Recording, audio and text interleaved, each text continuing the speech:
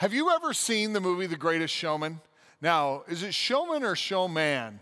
Showman. Showman. Yeah, Great Showman. I'm going to go with that. All right, have you ever seen that? I don't know if you have, but I've watched it.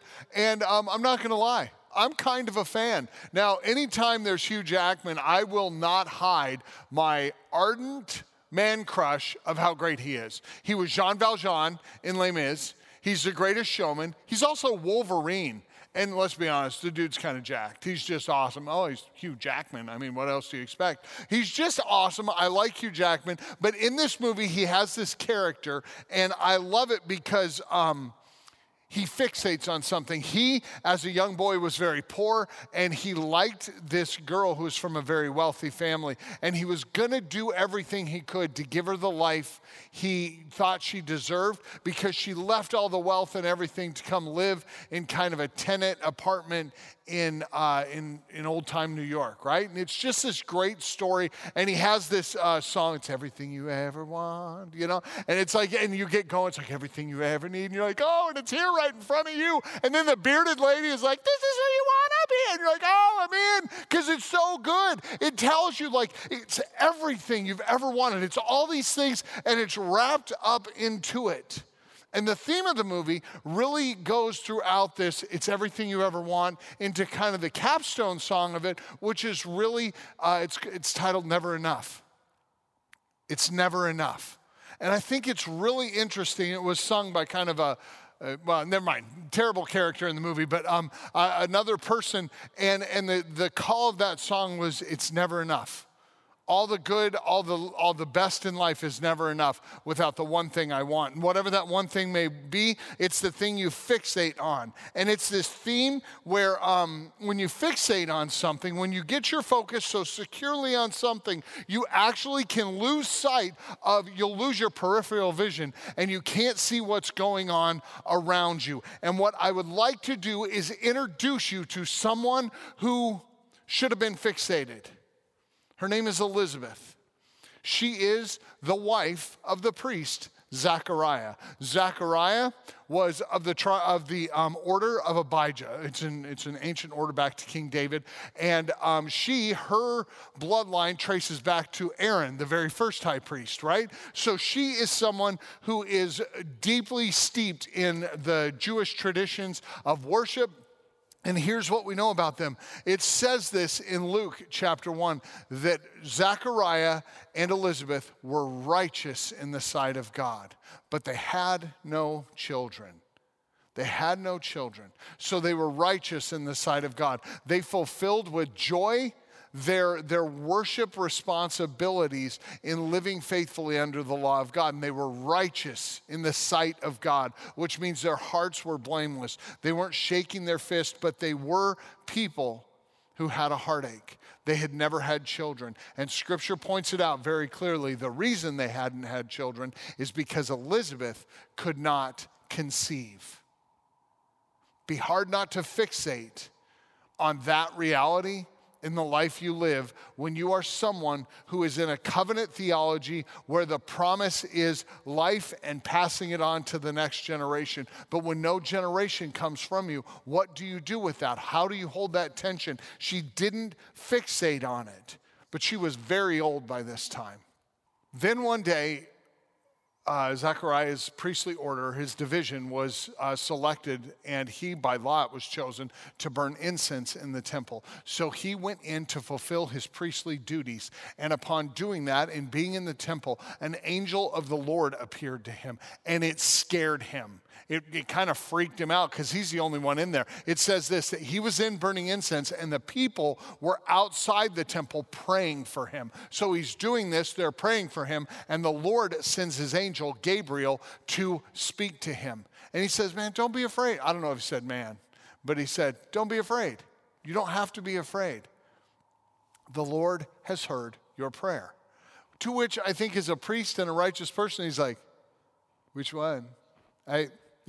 But there would have always been one underlying theme in his life, the prayer for a child. The Lord has heard your prayer. And your wife, Elizabeth, is going to conceive and have a son, and you are to name him John. And then he just gave him some rules for the road for John's life. He's never to drink wine.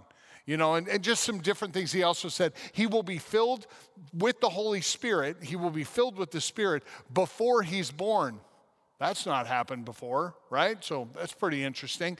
And all these rules kind of come down. And then Zechariah does the amazing thing of doubting what Gabriel had told him, and he is struck mute. He cannot speak until the birth of the child. Eventually, this news is communicated by writing, and Elizabeth hears of it, and wonder of wonders that a few years later, or a few months later, this woman who is well beyond the age of bearing children has a little bump going, and she's pregnant.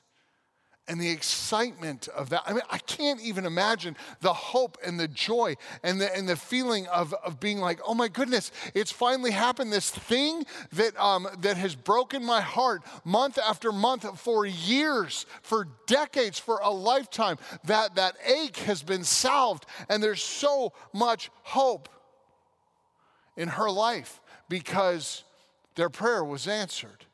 And God was not only going to give them a child, he was going to give them a very special child, a child that would make ready the way for the Messiah.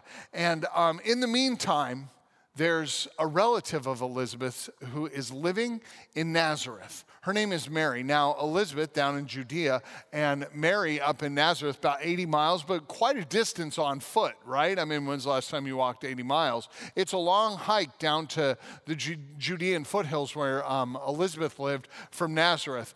But Mary, this cousin of Elizabeth, is visited by an angel, and the angel says to her, "Blessed are you among women," and tells her how she has been chosen to carry the Christ child, that the Holy Spirit will envelop her and cover her. The temple theology is super thick there, right? This cloud of the Spirit envelops her and impregnates her, and she will carry the Christ child, the very Son of God, into this world. She will bear him into the world.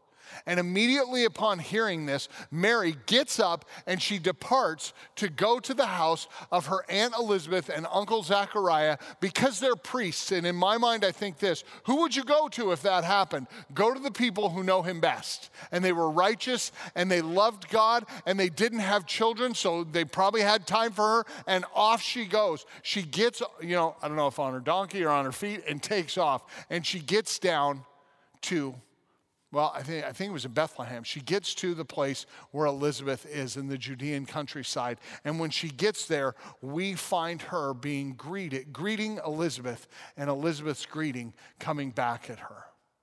Check this out. Pretty big story here, right? You've got a very old woman who is finally pregnant, and it's a divine miracle. You've got a very young woman who's pregnant a little early, and it's a divine miracle. And they're coming together at the doorpost of Zechariah and Elizabeth's house. Check this out. It's such a good story. Luke chapter 1, 39 to 45. At that time, Mary got ready and hurried to a town in the hill country of Judea. So it was a town in the hill country, unspecified. Where she entered Zechariah's home and greeted Elizabeth. This is super good. Catch this. When Elizabeth heard Mary's greeting, the baby leapt in her womb, and Elizabeth was filled with the Holy Spirit. Now, in a loud voice. Now, I don't know about you, but I think I have kind of a loud voice sometimes. But I want you to have an understanding of what Mary expected. Elizabeth, and coming back at her, she greets her and is like, Elizabeth, and in a loud voice, okay, so it's probably a 1 or 2 room bedroom. I want you to imagine this greeting. Blessed are you among women, and blessed is the child you will bear. And the shock and the wonder and the absolute glow of Elizabeth. You would have thought she'd have been like, oh, Mary. Nope. Blessed are you among women. It erupts out of her. It's loud. It's forceful. And it's absolutely filled with joy. Blessed is the child you will bear. Why am I so favored that the mother of my Lord should come to me? As soon as the sound of your greeting reached my ears, the baby inside me began to leap. Which, side note, Mary had to be like, what? Baby inside of you? That would have been a shock. As soon as I heard it, The baby in my womb leapt for joy. Blessed is she that believed that the Lord would fulfill his promises to her. That is a phenomenal story. It is an amazing story because Elizabeth is the first person we know in Scripture to have a response to Christ. She responded to the presence of God in her home, and she responded loudly and vigorously and with great joy and satisfaction. But here's the thing, and I love this. Elizabeth had some really cool news to share, but what happened? It didn't mitigate or diminish her news, but there was something bigger there. There was something more significant, and the presence of Christ made her pregnancy all the more important and relevant to the story. But the presence of Christ literally overshadowed what was going on in Elizabeth's life. And she wasn't like, I'm pregnant too. No, she explodes with this blessed are you and blessed is the child you will bear. And this huge kind of blessing rolls out of her. Why? Because Jesus Christ was there. And Elizabeth shows us the posture of someone who worshiped and had their focus on a God who blesses her and not the blessing he had given. Church, we need to get our heads around that. Her heart was on the God who had blessed her. But it was there before he blessed her. So she wasn't fixated on the blessing. It wasn't the only thing. And that really comes out of our devotions this week, out of that Advent calendar. If you read that, that should be familiar. She focused on God who blessed her, not the blessing he gave. Don't lose your sight on that. It's a really important element to this. Elizabeth was finally going to be a mom. The empty arms were finally going to be full, and they were going to be holding her own child, who again was very special. It was John the Baptist. It was a big deal. She was going to be raising up a child who would make ready the way of the Lord. It's a really cool story. And a very, very special child was coming into her life, but something bigger came in than her own news. I mean, she'd been visited by the same angel. Just get the dramatic kind of like shift in her focus. Here's a young girl, Mary, who's probably going to be pregnant multiple times by the assumption of her culture as she grows up into womanhood. Here's Elizabeth, who had been barren all her life and never conceived and carried a child. Who would you be more fixated on? I think we'd all be like, that's really exciting for her. But she wasn't. Why? Why? Because she understood that God had a plan, and she got to be a part of it, but God was it. God was her focus. He was her passion. He was who she loved. She loved the Lord, and she served the Lord in spite of her heartache. So she loved the Lord and served the Lord in spite of her blessings. She didn't fixate on that. I love that reality. Can you imagine the moment where she had longed to have a child and that longing fulfilled, and then the absolute sheer wonder of coming out of her own mouth, her speaking those words to Mary thinking, wow, like the wonder she felt. Why? Because she recognized the presence of the God she had served all her life. She didn't tell Mary, I'm pregnant. She blessed Mary. What a wonderful example of humility, of grace. Mary had gone to her aunt to find counsel and wisdom, and she had received it in abundance. Why? Why was she blessed by the counsel and wisdom of her aunt? Because her aunt wasn't fixated on what was going on in her life. She was attuned to what God was doing. The story was bigger than Elizabeth's experience, and I think that's important for us to hear.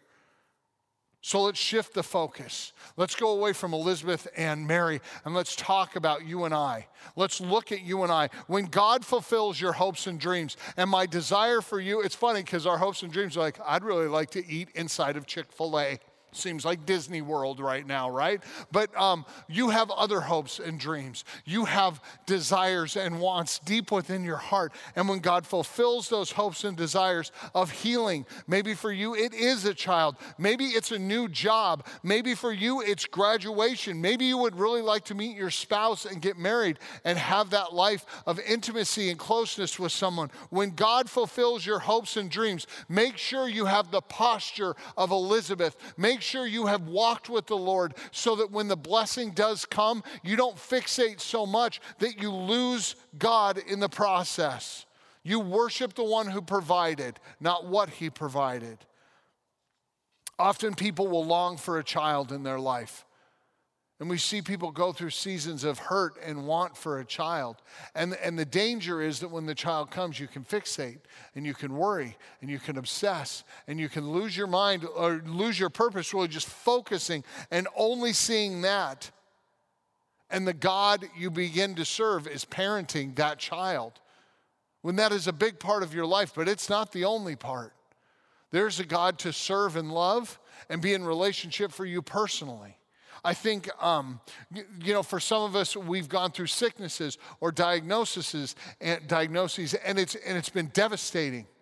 And God healed you or brought you through a long healing, or he healed you miraculously and you've survived, and your life is a living testament to his power and his purposes. But here's what can happen. We begin to fixate on the healing. So we start taking control of the things we can to guard our life. We start focusing and obsessing on diet and exercise and healthy routine. Those are good things. There's nothing wrong with that.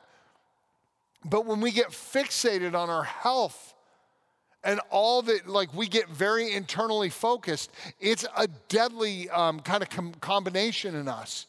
We begin to serve the interest of our body instead of being a part of the body of Christ, the church, living and active in this world. So we think that we begin to worship the remedies for our health instead of the one who granted us health, the one who fills our lungs with air, the God who has knit us together, given us purpose, and saved us from our sin. We need to be careful of that. God may provide for you financially, and in doing so, you may start to hoard. For the first time in your life, you have a little and you're going to hide it away and you're going to make sure nobody takes it from you. Or maybe you get really focused on trying to increase it and build that wealth and have those things and have that security, and you really want that, and you start getting suspicious of people around you because you wonder if someone wants to take what you finally have. Be careful of the gods of this world, the lowercase g gods of this world that we quickly serve, that are things God often provides for us, but we can forget that we serve the God of provision, not the blessing or provision he gives. We serve God. We serve God. We love God, regardless of the blessings. But when the blessings come, don't lose your focus. Don't lose your focus. God loves you. God loves you. And in this Advent season, I know as a dad, I'm really excited to give gifts to my kids, to my wife. I love that. I love gift giving. I think it's a lot of fun. And I literally just bought my daughter a gift just yesterday, and I cannot wait for her to see it. Right now, she's like, "What? You did? Which one is it?" Right? Under the tree. But I know the gift I gave her, and I saw it, and I knew it was for her. I knew kind of what it would mean to her. I love that. And I think God has that for us too. He enjoys blessing us. He enjoys being a good and kind father. It delights him, and that is wonderful. But he met our deepest want and desire in Jesus. One of the names of Jesus, the title of Jesus, is the desire of nations.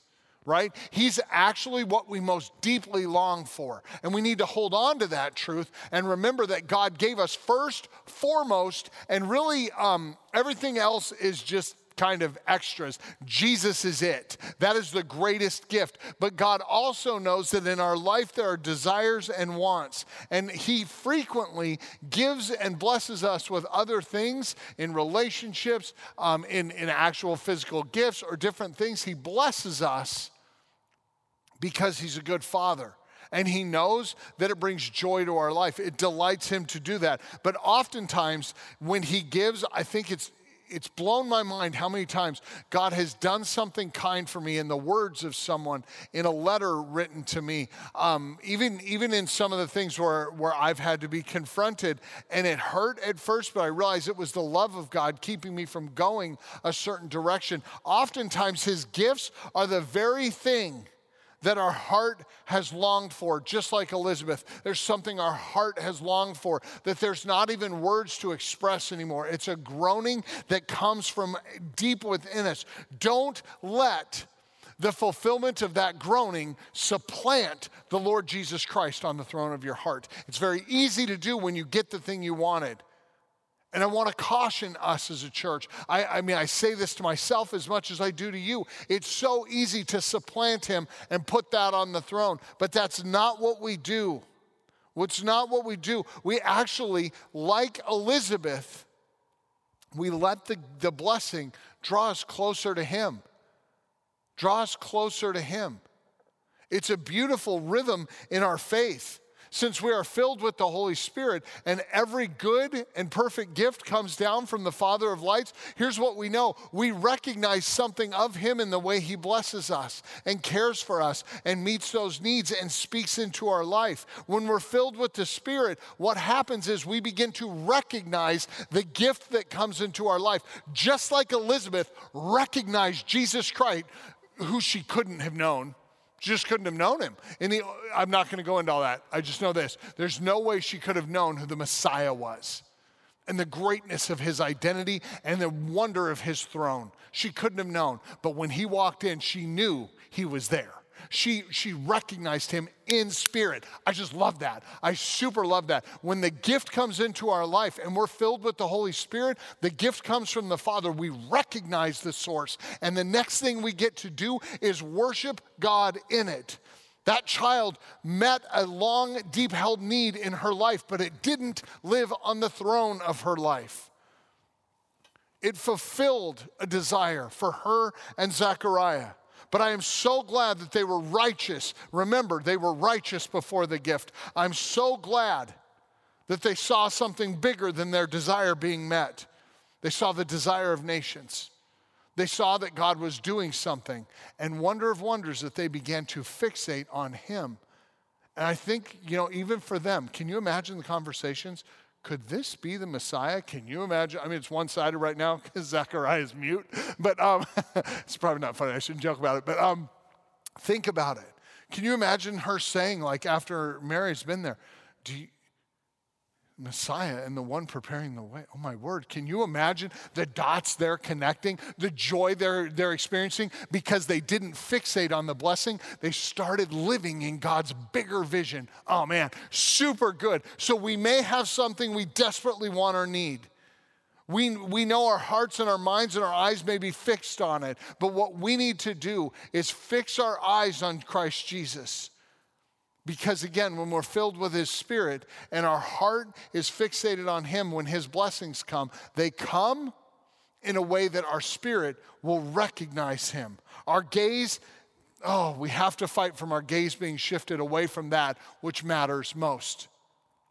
We have to guard against that. We can celebrate the good things, but let us never fail to celebrate that in the most wonderful, grace-filled way possible, God has folded you and I into his plan the way he did Elizabeth. He's brought us in. And where does he bring us into it? He usually brings us from the thing where we've hurt the most, and he's going to do what we talked about, beauty from ashes.